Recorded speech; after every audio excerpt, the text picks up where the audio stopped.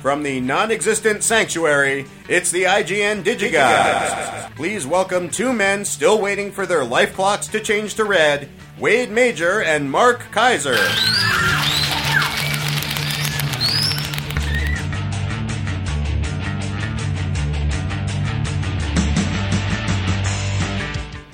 You got any more of that ice cream for me? No, I didn't make any more this this week. It was a week ago. I know. You're supposed you got a whole week to make more ice cream for me. You didn't make any cinnamon ice cream because I have a day job. Yes, my job is not making you food. Well, it should be. Maybe you should reconsider that. How well does that job pay? Exactly. I'll pay you. I'll pay you to stay home. Really? I'll pay you to stay. What do they pay you? What do they pay you over there? More than you can possibly afford. $5-6 an hour? Oh, yeah. I will buy 3 hours of your time to make me ice cream. Really? Yeah.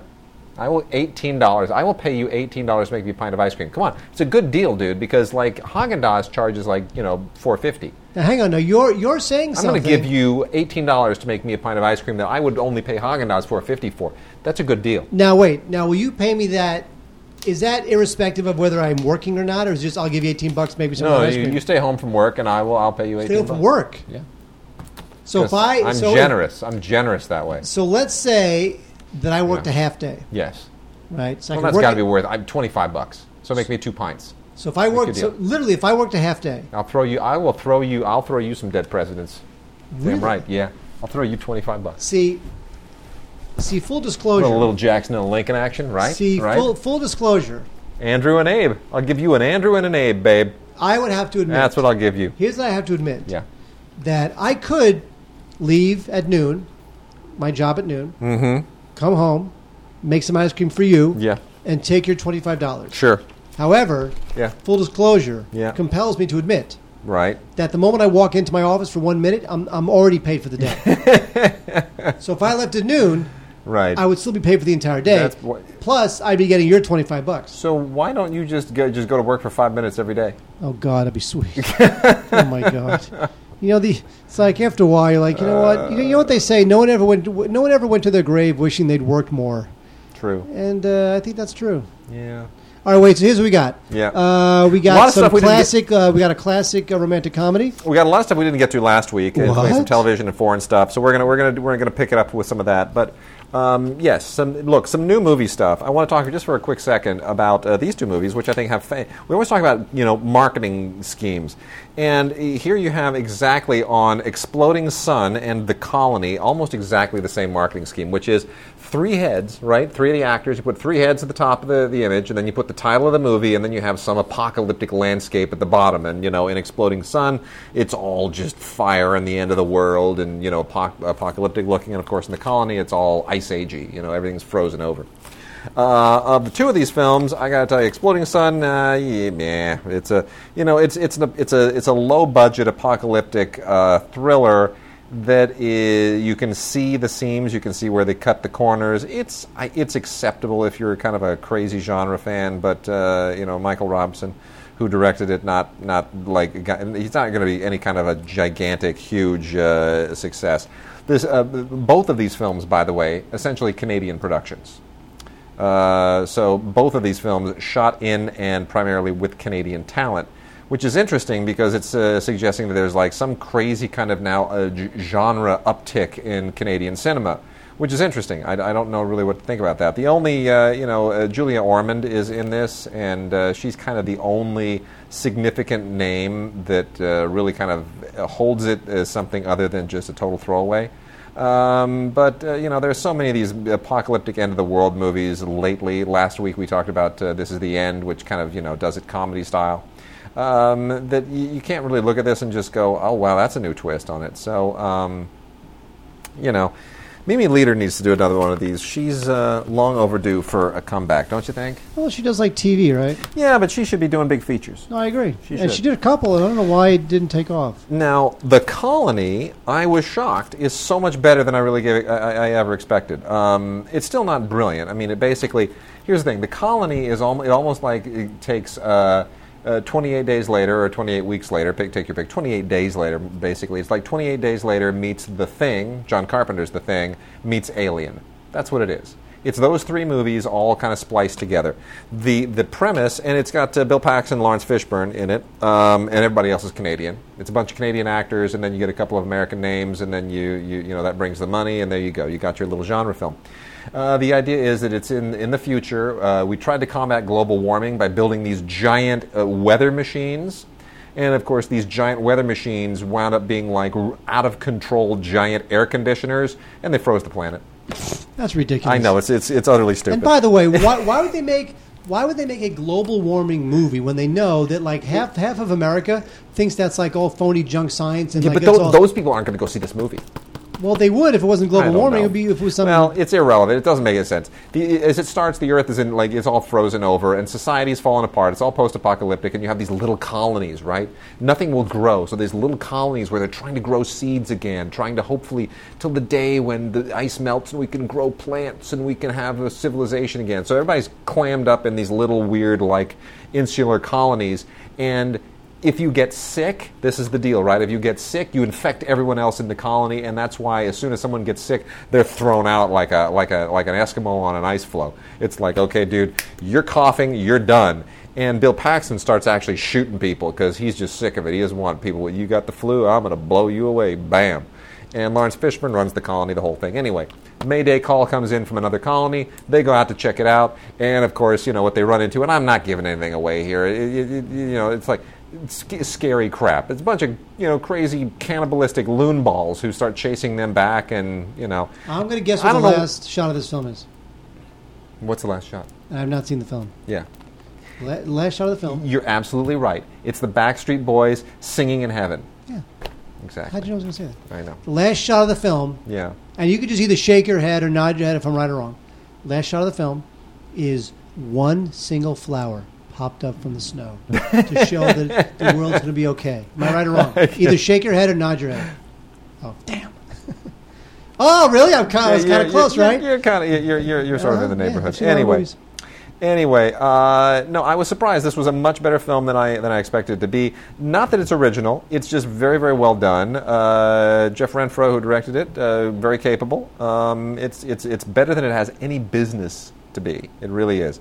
But I have to say this: why is it that in movies, when someone becomes a cannibal, they also lose their ability to actually speak? Have you ever noticed that? Or zombies. All zombies do is go boo. Yeah, but zombies, there's a whole culture to zombies. That's the sound zombies make. But why, if suddenly there's nothing around to eat and you decide to eat people, why suddenly is the only sound you're capable of uttering? Because why do you sound like a grizzly bear all of a sudden? Because if you're a cannibal, presumably you're pretty stupid. Because if you can eat people, you're pretty stupid. After Silence of the Lambs, after Silence of the Lambs, I think we are pretty well over that. But we have zombies. I do. I think we're done with that. Zombies are awesome. Yeah, whatever. I love zombies.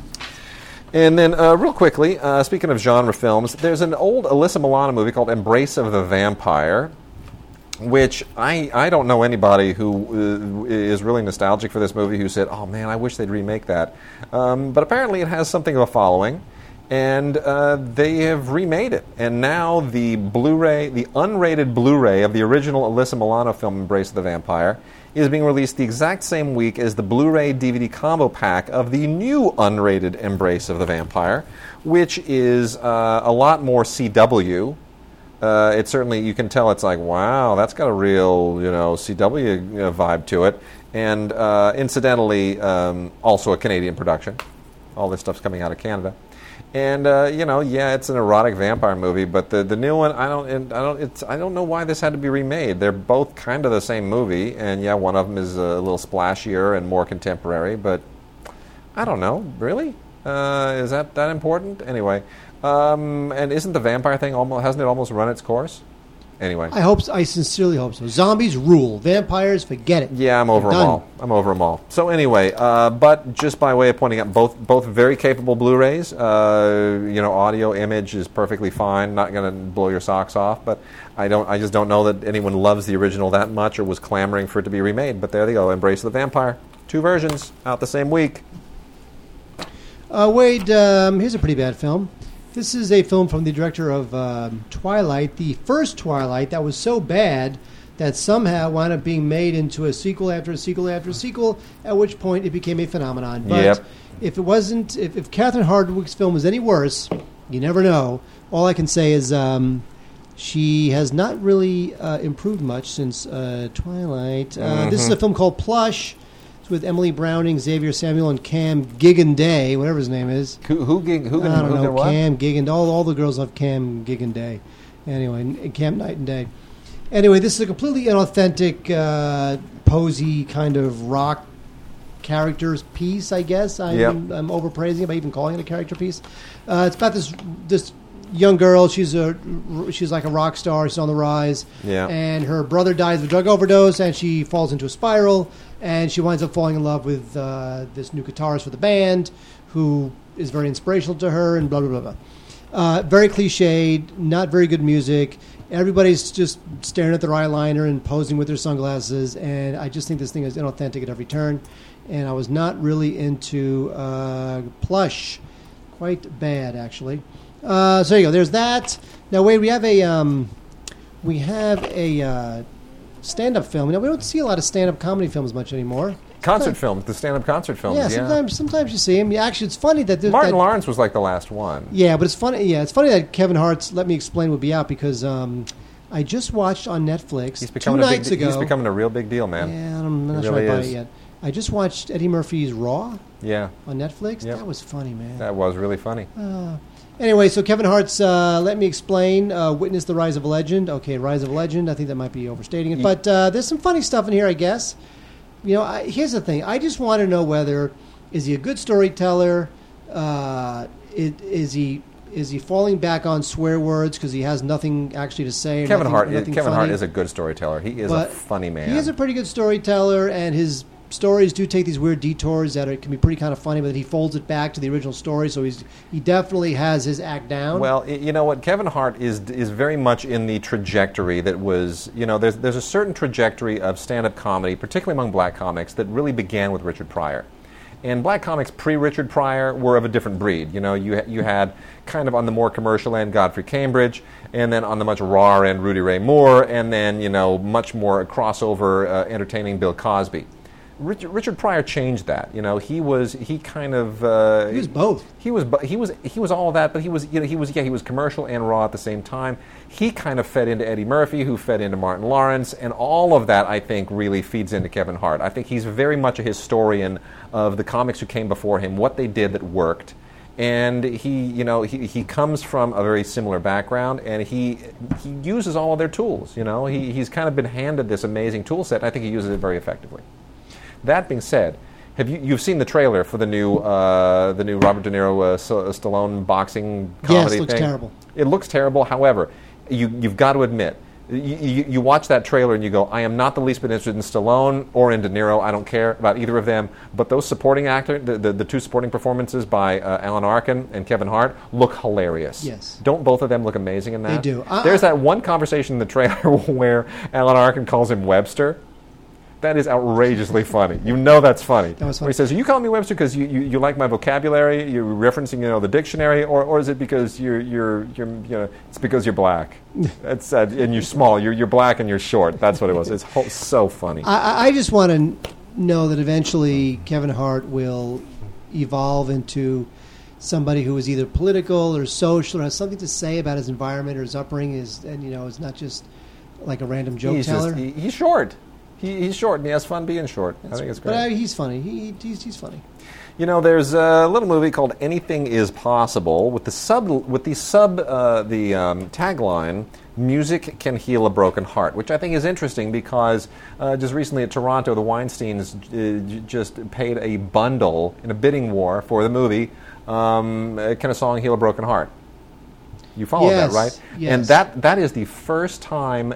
I mean, that's got to be the first time in at least 16, 17 years that an independent film has yielded a bidding war of that nature. It has been a long time. You got to go back to like Spitfire Grill to find a festival film, an independent festival film, where there was suddenly this crazy bidding war, and people actually had money to bid it up. Right. I mean, it's been a long time, so that bodes well. So I found that to be interesting that their tagline is reminiscent of that movie. That being said, it's not a great film, but it's an interesting film because it features this kid Ethan Bortnick, who is like this piano prodigy. And, he just writes songs and performs them, and, very, very impressive. I don't know if it's enough to sustain the movie, this 10-year-old kid, but it's a little bit maudlin, the whole kind of family drama here. His mom goes missing because she's in the military and she's overseas, and there's a whole thing that goes on. So it's a little bit maudlin, and when there's a whole orphanage deal, you kind of feel like they're pulling your heartstrings just a little, like they're attaching them to a tow hitch and then driving them down the interstate at a certain point, so you resist that. That being said, the kid's good. He's really good. So, if nobody worth watching in this of any note, Lacey Chabert is the only other person, and she's on the cover of, Maxim or something this month, trying to resurrect her dying career. Yes, after leaving The Family Guy after one season. What's wrong with her? You know that, right? I know. She was crazy. The voice of Meg in season 1 and left. It's nuts. Anyway, so apart from Lacey Chabert and the kid, nobody of note in this thing, but if that even counts. Anyway, it's all right. The kid's worth watching. Yes, Wade? Let's see. Here, I'll talk about these two. You know what? Let me blow through these three, and then you can finish off with those. Give Me the Loot is... it sounds so laddish. I didn't really care for this at all. I was supposed to talk about this on NPR a few weeks ago, and it didn't make the cut that week. So I'll talk about it now. This is an MPI release, part of the Sundance Selects contract. And it's one of those low-budget New York grungy things. It's supposed to feel all kind of hip and improvised, whatnot. And the whole thing centers around this goal of these kids who are graffiti taggers, that they want to tag the home run apple of the Mets. Yay! They better fail in that attempt. Well, the thing is, it's, it really isn't that interesting of a film. That's not enough to sort of sustain it. And all of the other... What a stupid thing to want to bomb. All the things that they kind of throw into that, it doesn't really make it interesting. It's not an interesting character trajectory. And the only reason this got released was because Jonathan Demme, for some reason, seems to have a connection through it and threw a presentation credit on it. So, not that interesting. Another movie that really has no business existing is He's Way More Famous Than You. There were several points in this movie where I felt a very, very strong urge to take a hammer and bash my own skull in, just to spare myself the to end the torture, to end the torment. Here's what this movie's about. Hallie Pfeiffer. Do you know who Hallie Pfeiffer is? That's Mr. and Mrs. Pfeiffer's kid. You're right. She's Jules Pfeiffer's daughter. Really? Yeah. Wow.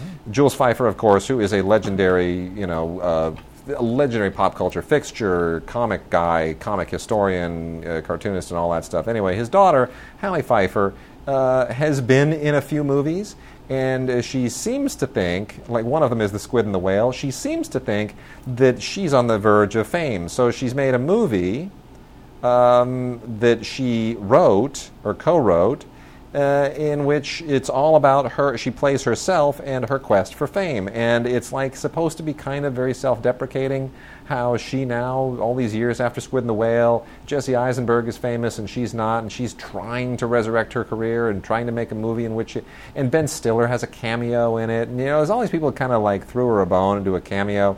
Natasha Lyonne has a cameo, but I gotta tell you, it still stinks. It's just not funny because she's so over the top. She's not funny, man. She's just not funny. And you start to feel terribly sorry for her, and then you want to kill her. And this is a big deal this week. Notting Hill, a movie which has sort of not maintained its reputation all that well, but I still think this is a fantastic movie. Roger Michell directed this. I think it's one of the great romantic comedies of the 90s. Oh, I love this film. I remember... Julia Roberts and Hugh Grant. Fantastic movie. I love this movie. I love this movie. I love this movie. Yep, I agree. Yeah. And you know what? I remember when this movie was over, I think you called me or something happened when you said that there was one line in this film, which I know you're going to remember.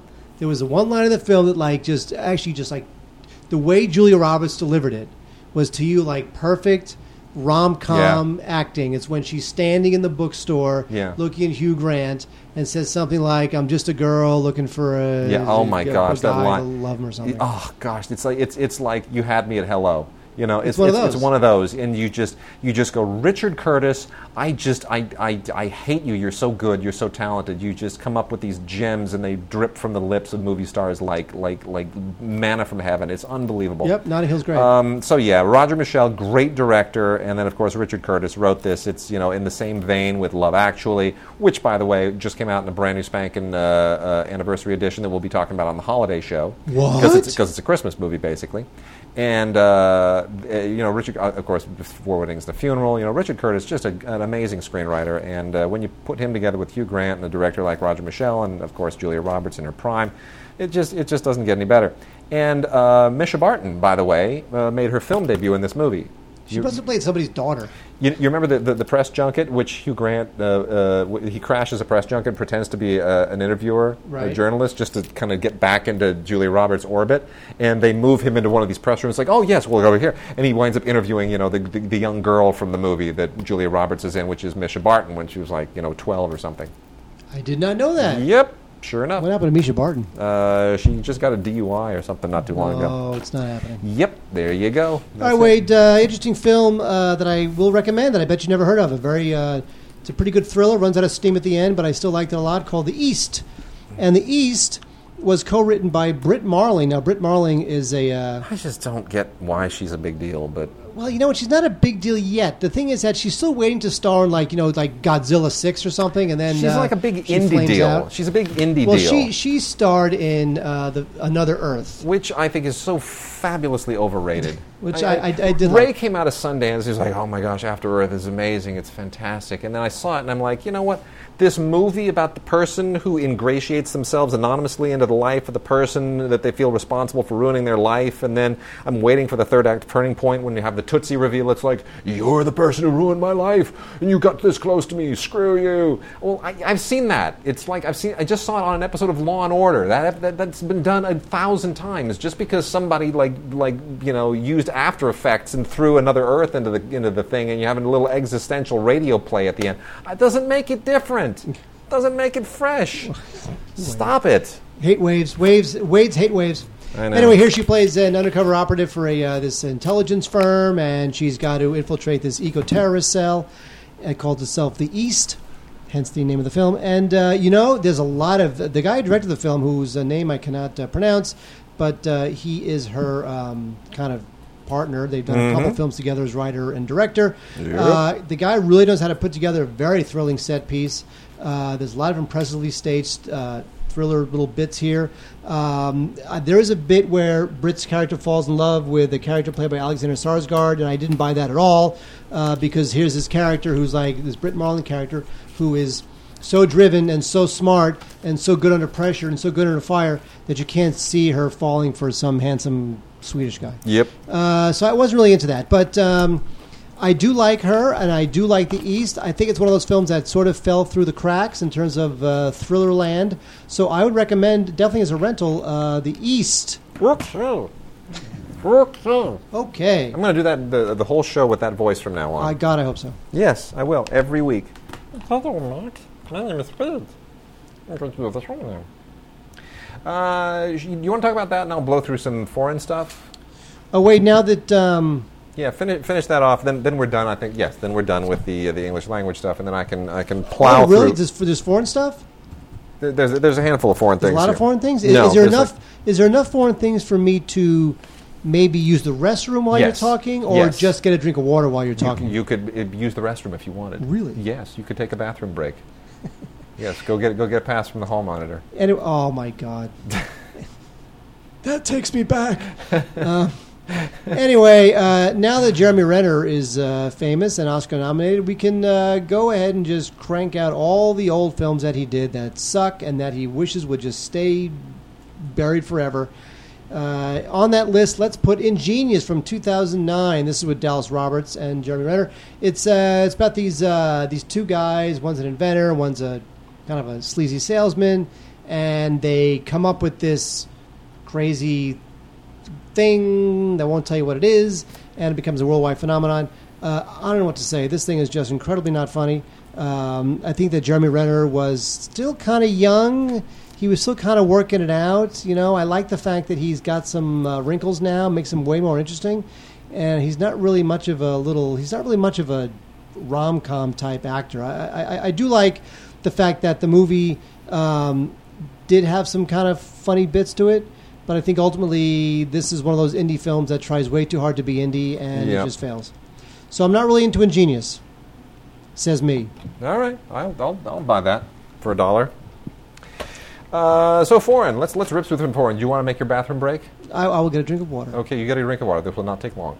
Codename Ruby is a film from Facets that, if you are a fan of Jan Nemec, or Nemec, depending how you want to pronounce it, who is one of the great Czech New Wave directors. Fascinating life to this guy. This is a really, really interesting movie. It is totally surreal. It is one of these kind of weird existential mind-trippy movies that you often get from Eastern European directors, and this is one that is really, really good. The idea here is that you have a couple of people who are looking I guess a way of putting this is it's almost like a mysticalized version of Antonioni's L'Avventura. Interesting. A little bit, right? You have a couple of people, this couple who are in Prague, and they're looking for the Philosopher's Stone. But it's not really like Nick Cage looking for the frickin' its treasure map on the back of the Declaration of Independence. It's not an American Treasure type deal. It's not a thriller. It's very existential. It's meditative. It's provocative, and it does visually a lot of kind of avant-garde things. There's documentary footage and there's other stuff in it. It's actually really, really interesting and very aggressive stylistically, and definitely worth watching, especially if you're a fan of the Czech New Wave. Made in 1997 after he came back to Czechoslovakia after years of exile, because he left and didn't get back until 1989. When the Velvet Revolution happened. So that's an interesting movie. That's definitely worth checking out. Then, going real quickly through these, Johnny To's Drug War. Not the best Johnny To movie ever, but certainly stylish and interesting. They had this in, I believe this was in competition at Cannes. It definitely screened at Cannes. And it got a little bit pilloried for not having enough action in it, which I thought was interesting, because Johnny To's movies, they're not exactly wall-to-wall action. I don't know what people are expecting. They have action, but it's not like he's John Woo. Johnny To's movies oftentimes have these really very dark psychological sequences to them, and to me he's a bit like Miike, where he's very prolific. He makes like 50 movies a year. It's ridiculous. And so his batting average never stops. Yeah, exactly. Never stops. So is it as good as some of his other stuff? No, but is it worth seeing? Absolutely. Especially that it's now it gets into the the meth industry in China, which is obviously something that's now taken over the world ever since Breaking Bad got everybody hooked on meth. So there you go. So that's on that is a Blu-ray, and it is a sharp Blu-ray from Welgo, who does fantastic jobs with all of their Blu-rays, especially the Asian pickups, which is their specialty. The Gus Van Sant presents Lawrence Anyways, Laurence, the French Laurence spelling of Lawrence. Gus Van Sant got behind this movie, which features from Xavier Dolan, featuring Natalie Baye and some other very, very good French language actors. And I gotta say, I don't know if this would have gotten any traction if Gus Van Sant had not gotten behind it. It would have just been another French language art film oddity. Xavier Dolan is not one of my favorite French-Canadian filmmakers. I love a lot of French-Canadian filmmakers, but sometimes they really, really get out on the edge. This is just an interesting gender-bending psychological look at someone who wants to become transgender, and I think it gets a little too preachy and maybe doesn't give you enough insight into the characters and into the psychology. But that being said, if the subject is of interest, then by all means hang with it. The movie Aliyah from Film Movement is actually pretty good. This was in the Director's Fortnight at Cannes, and it's not bad. It's about a drug dealer in Paris who is Jewish and who wants to be able to go to Israel. So it is about the rather illicit effort that he makes in order to be able to make that immigration, or that migration, or emigration. And It's about a single individual who makes some very, very tough choices, and I think it's not great, but it's certainly good and very, very well acted, and includes an interesting short film called On the Road to Tel Aviv. Much better and more entertaining is With Love from the Age of Reason. This is in one of these really slimline eco packages that First Run Features now uses for all their stuff, and I find this movie irresistible because it has Sophie Marceau in it, and any movie with Sophie Marceau, I'm smitten. That's it. I am just straight up smitten. It is a wonderful, wonderful, old-fashioned look at just human relationships, with Sophie Marceau just glowing, unbelievably glowing in it. And essentially the idea here is that there's a letter that she receives on her birthday that she wrote when she was 7 years old. And it's about the effect that her childhood self has on her adult self. And I'll leave it at that. It's wonderful. It's absolutely wonderful. It's something that makes you almost want to do what she did, and makes you wish that you had that person, in your life again, who you were. Because it's not enough when you look in photos and stuff. It's very sweet. And it's I was a very loser. Nicely done. I was a loser. If I wrote a letter to myself, I would probably say, Mark, at 20, you're a loser. First-rate film from Danish director Tobias Lindholm on Blu-ray is A Hijacking. This is an outstanding film from Magnolia. It is a great Blu-ray transfer because the film's really gritty in the way that it was shot. Really interesting that this is coming out now. I don't know that they must have kind of long-term timed it this way, because this came out about 3 months ago in theaters, and it's now coming out on Blu-ray literally at the exact same time as Captain Phillips. Yeah. Now, it's a better film than Captain Phillips. I think indeed it is. Better film than Captain Phillips by a long shot. Captain Phillips is an interesting incident, but this is a straight-up story. And they're all about different people. Captain Phillips is primarily about the guy, the captain of the ship, right? The captain of this ship is almost superfluous. He's a negligible figure. This is about the hijacking of a Danish ship. And there's no sort of like SEALs that come in a thing with the whole ship gets hijacked. And there are it focuses on two figures. One is the cook on the ship, who is like the lowest of the low, right? He kisses his wife goodbye and he goes and he's going to cook all this food in the dirty kitchen of this ship that has a very small crew and a lot of cargo and no way of defending itself. And while he is dealing with the stress of the situation of being in the middle of the hijacking, you intercut between him and the CEO of the shipping company, who is this high-powered deal maker. You see him negotiate with the Japanese. He is a tough-as-nails dude. He cuts the big deals, and then suddenly the ship is hijacked, and literally the negotiation of having to deal with hijackers almost obliterates him. Like this guy who can make these huge multinational deals with having to deal with hijackers and pirates, it pushes him to the limit. It almost tears him apart. And he's got this Scottish guy, right, who advises him on how to deal with hijackers. It's a totally different deal. This could take 6 months. This could take a year. It could take 2 years. And it pushes him to the limit. And you look at how this event affects two different men, one rich, one not rich. One the CEO, the other one just the lowest of the low on the crew. One of them's in the middle of it. The other one is thousands of miles away, and yet they are totally equal in the stress of the situation. It's an amazing film. It's really, really good, and I wish Captain Phillips had been as sharp. That reminds me of what was that Ronald Neame film? It was one of the first Red Wire, Blue Wire thrillers. Oh, what was that? And it did have scenes of the owner of the shipping company. Yeah. That made the ship, and if my internet wasn't down right now, I could figure it out. It's okay. It's okay. It's you all keep good. Going. It's all good. I'm going going to sit here until my internet figures it out, and I'm going to let you know what that movie is. You got it. The last foreign language film that we have got today is a gem. This is a Criterion box set.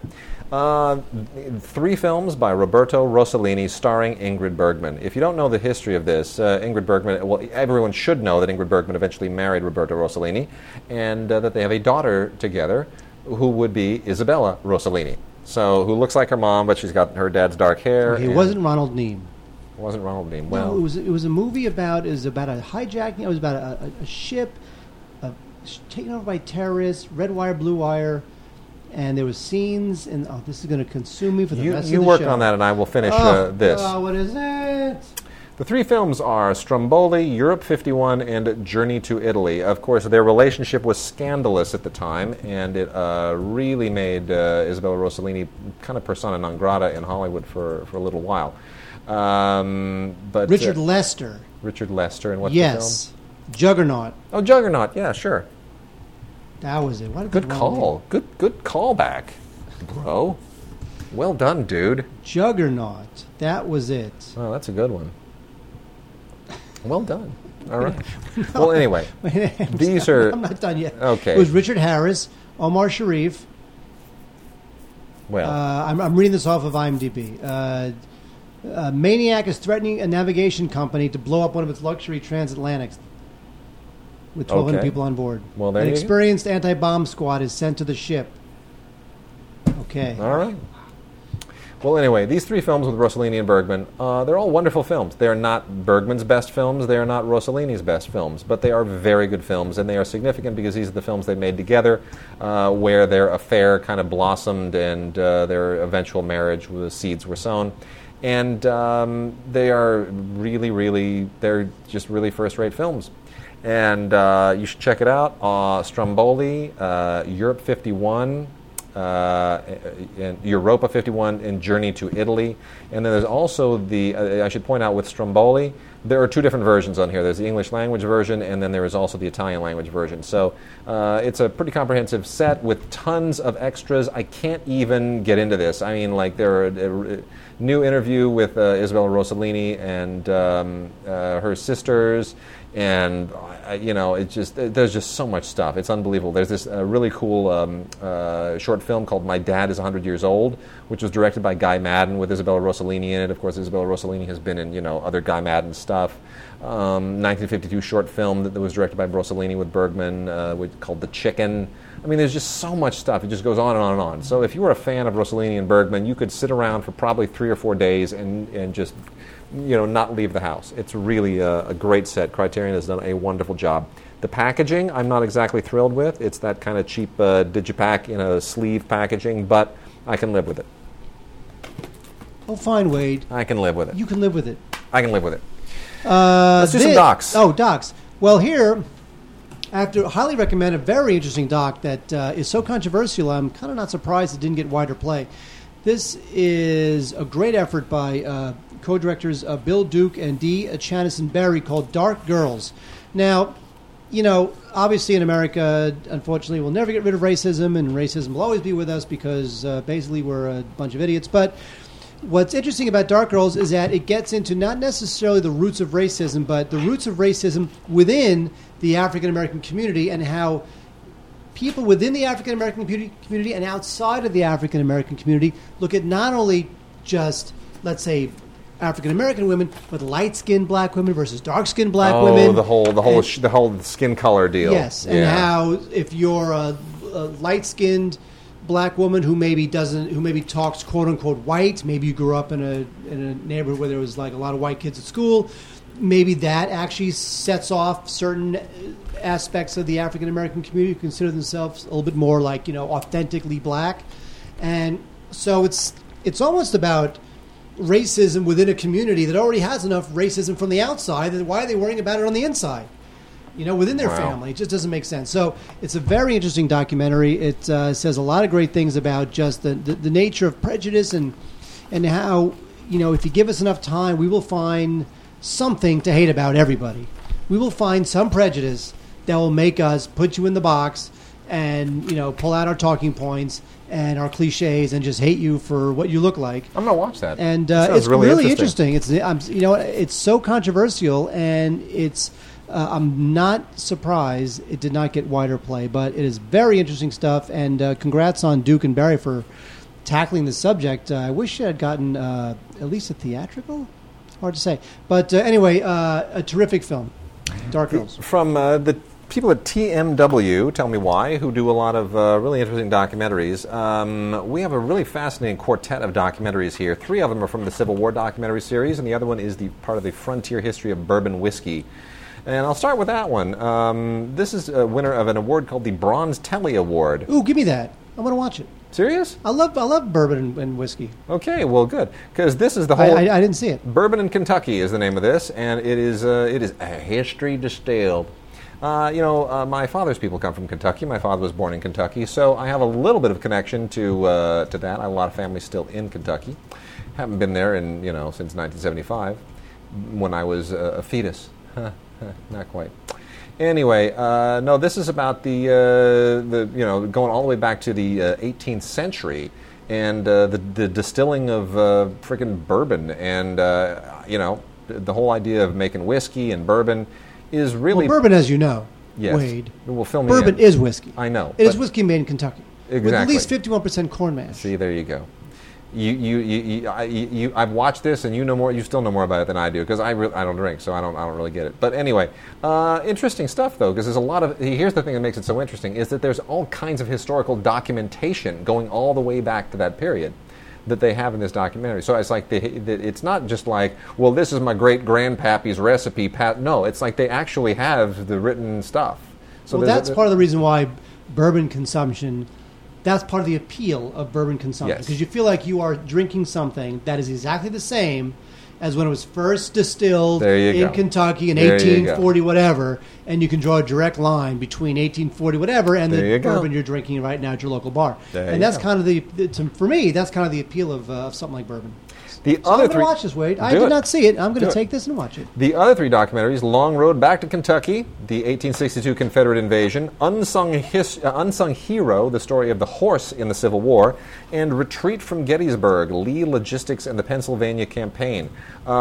These are all really amazing. All of these, again, have won Telly Awards. A couple of them the Silver Telly Award, the other one the Telly Award. I don't know what the Telly Award is. I'm going to be honest with you. All of these have won the Telly Award. I don't know what it is. Never heard of it before. It's an award about Tellys. But Telly Savalas wins it every year. There you go. Exactly.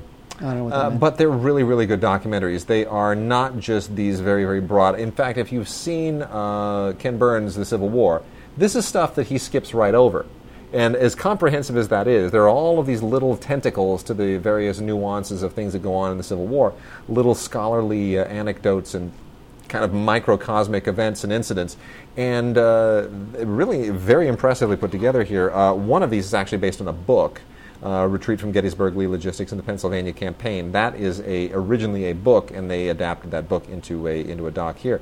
Really well done, high production value, excellent photography, and there's so much about the Civil War that I just think people aren't sufficiently aware of, and so it's really, really incredibly compelling to go to these places, hear the stories, and just realize, in this nice pastoral area where there are suburban homes today, this is the crap that went down, 150 some odd years ago. So pretty sharp stuff. I like it. Yep, I'm on board. Good week for documentaries. Wade, let's do some TV. No? Yes, TV, television. Season. It's the golden age of television. They say it's the golden age of television. You know what it is? It's the golden age of cable television. Yeah, there you go. I don't know if it's the golden age of network television. Volume 2 of Anger Management, Charlie Sheen. Now, here's the thing with this. Charlie Sheen's, this show did not, nobody really liked this show, nor did it do very well. However, last year, FX renewed it for 90 episodes. Now, the whole thing is that, the thing with 90 episodes is not because the 90 episodes were not because the show's that good, but because they know if they can just gang produce, just crank out like a machine, like a factory of bad comedy, 90 episodes, they'll save money. Yes. Because they crank them all out at the same time. Exactly. It's easier to make Avatar 2 and 3 at the same time. Yep.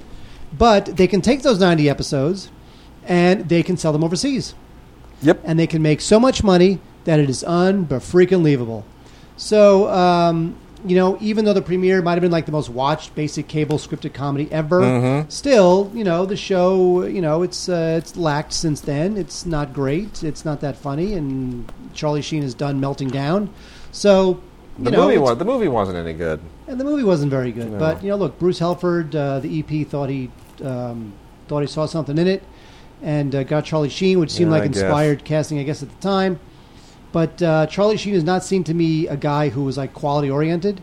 So I don't really understand. But anyway, so that's Anger Management Volume 2. A lot of unfunny stuff on there. Robot Chicken Season 6. This is a show that keeps on going. It's probably very cheap to do. And it's one of those, like we talked about last week with This Is the End, one of those inmates running the asylum sort of shows. But they only have to kill a quarter hour because don't forget, these Robot Chickens are only 15 minutes long. But I like them. I think they're funny. Yeah, I really do. I think they're funny do. little vignettes. You don't like them? It's just enough already. They're hilarious chickens. Yeah, right. Psych is one of those USA shows that is just about a bunch of guys who do crazy things. I don't understand USA shows are just the worst. They're like Burn Notice and Psych and Burn Psych and just a bunch of... We got more of that. We did Bones is another one, and I'm going to be talking about Bones in a second, too. Not good. Anyway, this is the 7th season. This show is coming in for a crash landing. I think they're actually done. And you know what? I cannot name anybody in this show. I don't know what these two guys, Dule Hill and James Roday, I don't know what they're going to do with their lives now that the show is over, because I see nothing in them other than Psych. So anyway, that's Psych. Now, Wade, as you know, you're giving me this. Yeah, I know. Because this is Family Guy, I know. Volume 11. You know what's funny is that I'm such a nerd. Even though every episode of Family Guy is on Netflix, I still want the Blu-rays.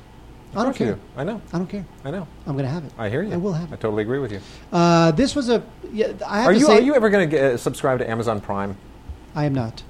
And why would I do that? Well, I don't know, because there's stuff on Amazon Prime that's not on Netflix and vice versa. How much is it? Same amount, like $6 or $7. But the thing is about Amazon Prime, it also gets you free shipping on all your Amazon stuff. Ooh. So it pays, if you buy a lot of stuff from Amazon, it eventually pays for itself. See, you buy a lot of stuff on Amazon, don't you? Yeah, dude, friggin', you like kidding baby me? stuff or something? Yeah, diapers, hello, buying up diapers and baby rattles and all that stuff. It's like, 1 month that pays for itself, dude. You're out of your mind. Oh, yeah. So I will be the first to admit that Family Guy is running out of steam. In fact, the season premiere a couple weeks ago was really not very good. Now, I'm not sure if that's because Seth MacFarlane has spread himself too thin. He's doing the Ted sequel now, and he had hosted the Oscars and did the original Ted, and he's got the Cleveland show. He's got an Empire to run.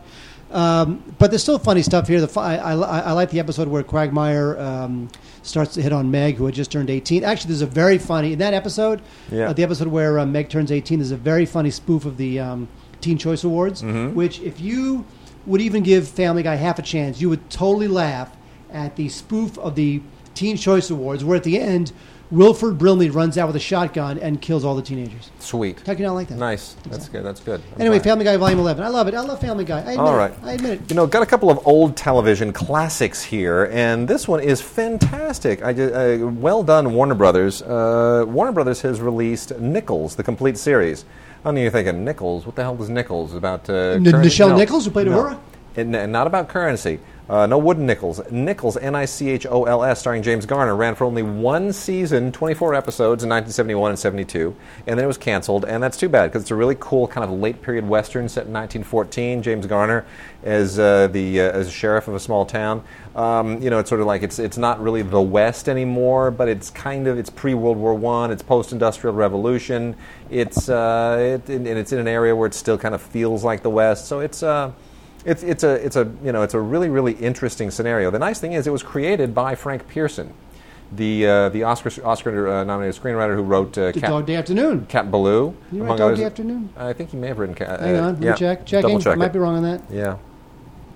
Well, Frank Pearson was previously president of the Writers Guild. He was a big, see that? Dog Day Look at that. You see, I might be getting You're older. The man. And the memory still serves. He was doesn't it? Whatever your name is. It does. Whatever your name is. He was president of the Writers Guild, and he was also a neighbor of mine until he died last year. I used to see him drive by all the time. Used to see him at occasionally homeowners association events and things like that. Sweet man, always kind of sat in the corner, never kind of said, "I'm an Oscar guy, a big screenwriter, I'm a big shot, I run the Writers Guild." There was no ego about him, just the sweetest man in the world. Okay, you ready? And I'm so glad. Yeah. Since we're movie people. Okay. Now I'm not making this up. I'm reading this off IMDb. Here's a couple of Frank Pearson credits. Yeah. A couple movies you might have heard of. Sure. Cool Hand Luke. Yep. Come on. Dog Day Afternoon, one of my all-time favorite films. Star is Born, the Chris Christopherson. Oh, he wrote that too? Was. Did he really? Oh, yeah. Wow. He also wrote Presumed Innocent, the That's right. Harrison Ford. That's right. And he also wrote a couple of episodes of Mad Men.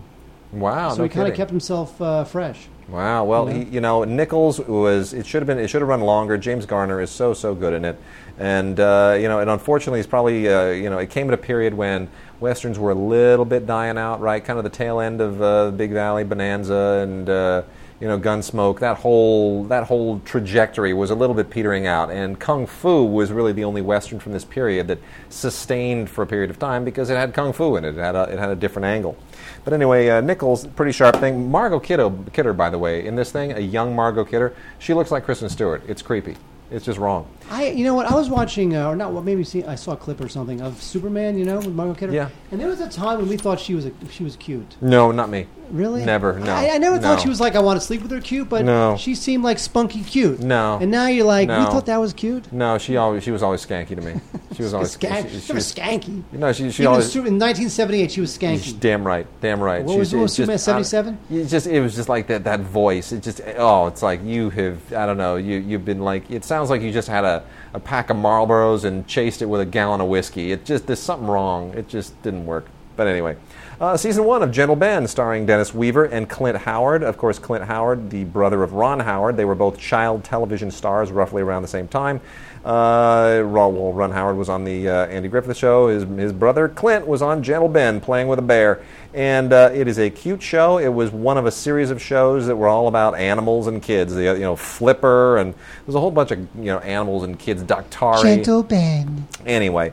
Lassie, right? They were there was a trend at the time, and that damn bear scared the crap out of me when I was a little kid. Sharky the Shark. Oh my god! Remember that show about Sharky yes, the Shark? Sure, I do. Yes, I do. He had a pet shark. Yeah, Henry the Hammerhead was the spin-off. Yeah, I remember funny. that. No, see, mine was funny. Okay, Bridge was. See, okay. You took the comedy way beyond its expiration date. Stanley Silverfish.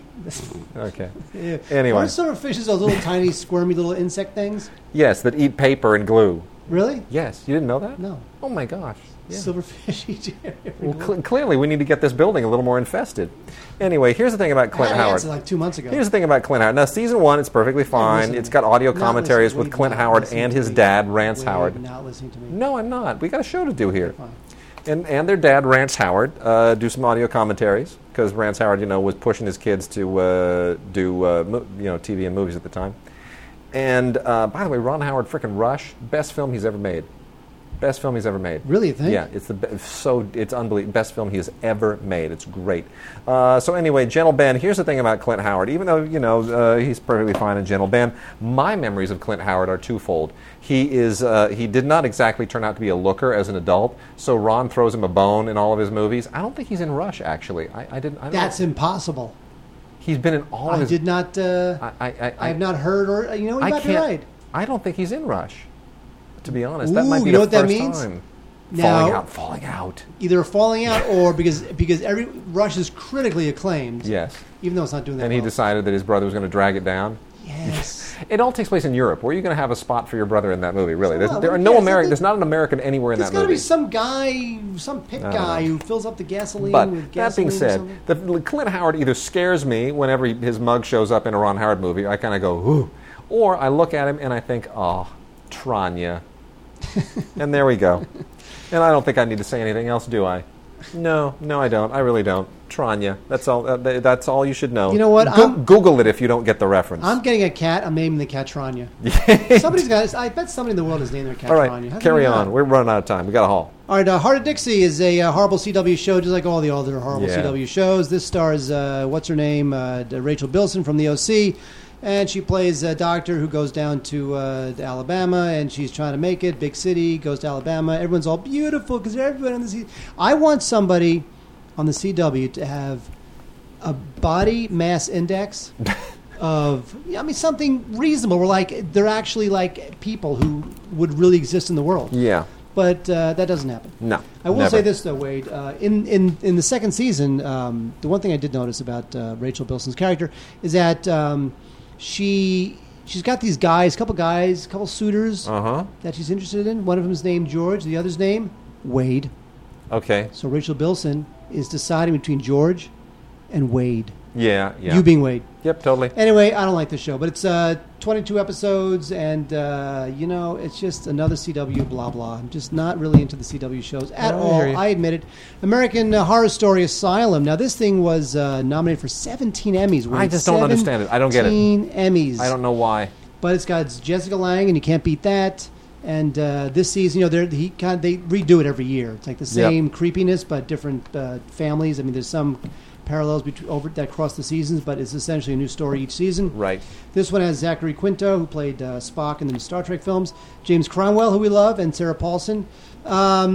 This one, you know what? I like the fact that FX, again, they're carrying the torch for interesting, creepy, atmospheric, funky types of shows. Yep. And I think there's something to be said. It really is. And you were saying before how it's like a golden age of TV. Yep. But this, even though this show may not prove it's a golden age of TV, it proves that TV is willing to go places that make people want to stay home and watch TV instead of go to movies. Right. You know, so say what you will about it. Asylum is pretty creepy, pretty good. The third season, which is Coven, which has that very provocative key art, which you guys may have seen at bus stops around your town. That one's coming soon. Okay, what else on TV? Glee. Fourth season of Glee. This thing keeps going. Now, of course, obviously, next season, or the season that just began, goes without Corey Monteith, who died a few months ago tragically. And this show just keeps going. Although without Corey Monteith, we'll see if the show starts to kind of lose some of its steam. And yeah, what can I say about Glee? I thought it was cute at the beginning. I have to say, I saw a couple episodes. I totally get it. It was very poppy and colorful and fun. Had a great energy. You know, now it's like, okay, what band's music are they going to have this week? Oh, the Beatles. All right. I guess because I'm old, I'll watch that one because it has the Beatles.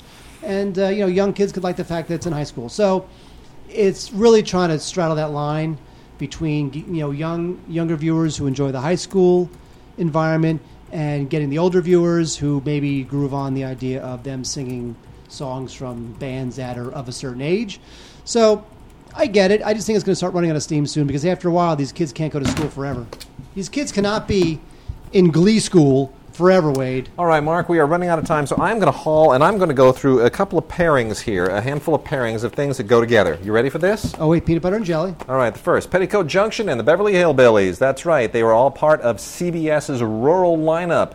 And back in the late 60s, it was canned when all these new shows came in that were like Mary Tyler Moore Show and All in the Family, and because the rural people were making their own stuff and advertisers weren't able to sell to them. So all the Hillbilly shows went away, but we still have them on DVD, and the 50th anniversary edition of Petticoat Junction, the third season, and the Beverly Hillbillies, the official fourth season, as Walmart exclusives are out. Remember, Petticoat Junction spun off Green Acres, which is still not out in the rest of the seasons. Two or three seasons came out. I'm still waiting for the rest of it. Come on, man. Hurry it up. I need the rest of my Green Acres. Because nobody wants them. Petticoat Junction and the Beverly Hillbillies, absolutely classic television, wonderful, and both of those seasons are terrific.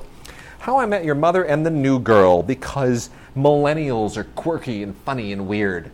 Right? That's why these two shows go together. This is the 8th season of How I Met Your Mother and the 2nd season of New Girl. I really do like New Girl, I got to tell you, but I'm just a Zooey Deschanel fan, always have been. I think she's just a luminous presence, and she should get paid tons of money for what she does on this show, because the guys are okay, but she just rips it up and is incredibly funny. How I Met Your Mother, of course, entirely rides on the presence of Jason Segel and Steve? No. What do you? No, of Jason. Jack, Joe, Jeff, John, George.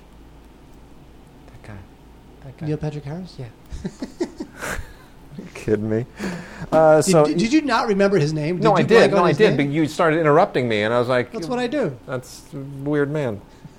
And then, families. Aren't families weird? The Neighbors and Modern Family. Families are so quirky. We have the 4th season of Modern Family on Blu-ray. It's still a very funny show, but too much like The Office. I don't like the whole faux documentary thing. I think it's a bit of a cheat, but still, it's well written. I just wish they wouldn't have used that device.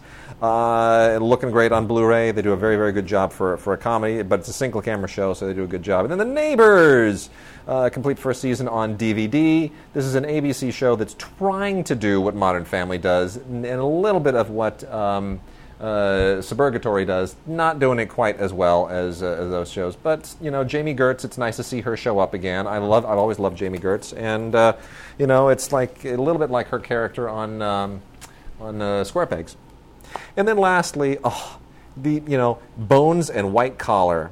We got to solve crimes and we got to wisecrack at the same. See, none of those stupid USA shows. I know what they are. I know, but you know what? Here's the thing about White Collar is that what's his name on this show? Is it Tim DeKay? Which one of the George guys? Takei? No, it's Matt Bomer. Matt Bomer, that guy. Matt Bomer, he's going to play Montgomery Clift in a biopic. Oh, really? Yeah, I thought he was going to get some kind of a superhero role at some point. Because doesn't he? He's a dreamy, handsome kind of a superhero DC guy. Don't you think after the Ben Affleck film tanked a week ago that they should start looking at him as maybe the next Batman? Right? Too late now. Too late now. Well, that guy doesn't sell overseas. Ben Affleck. Yeah, sells whatever. Overseas. Does he really? Does Ben really? Affleck. Yeah, but does he sell Come overseas? on, if you live in Latveria, you Ben Affleck. And of course, Bones, the other of the Deschanel sisters. They're both TV stars now. This is Emily, who is just wonderful. And I'm shocked that this show has lasted this long, because I don't think the show is that good, but I think they are both very good. And this, of course, is leading into a whole new season. It's going into its 9th season now, which I never thought this show would last that long. Really, really sharp Blu-ray. Very, very well photographed. And that is it. That's our show. That's our show. Mark, give us an outro. Wait, what was the outro you had last week? I can't remember. It was something ridiculous. I said, bouncing baby balloons or some. Okay, well, until next week, bouncing baby balloons.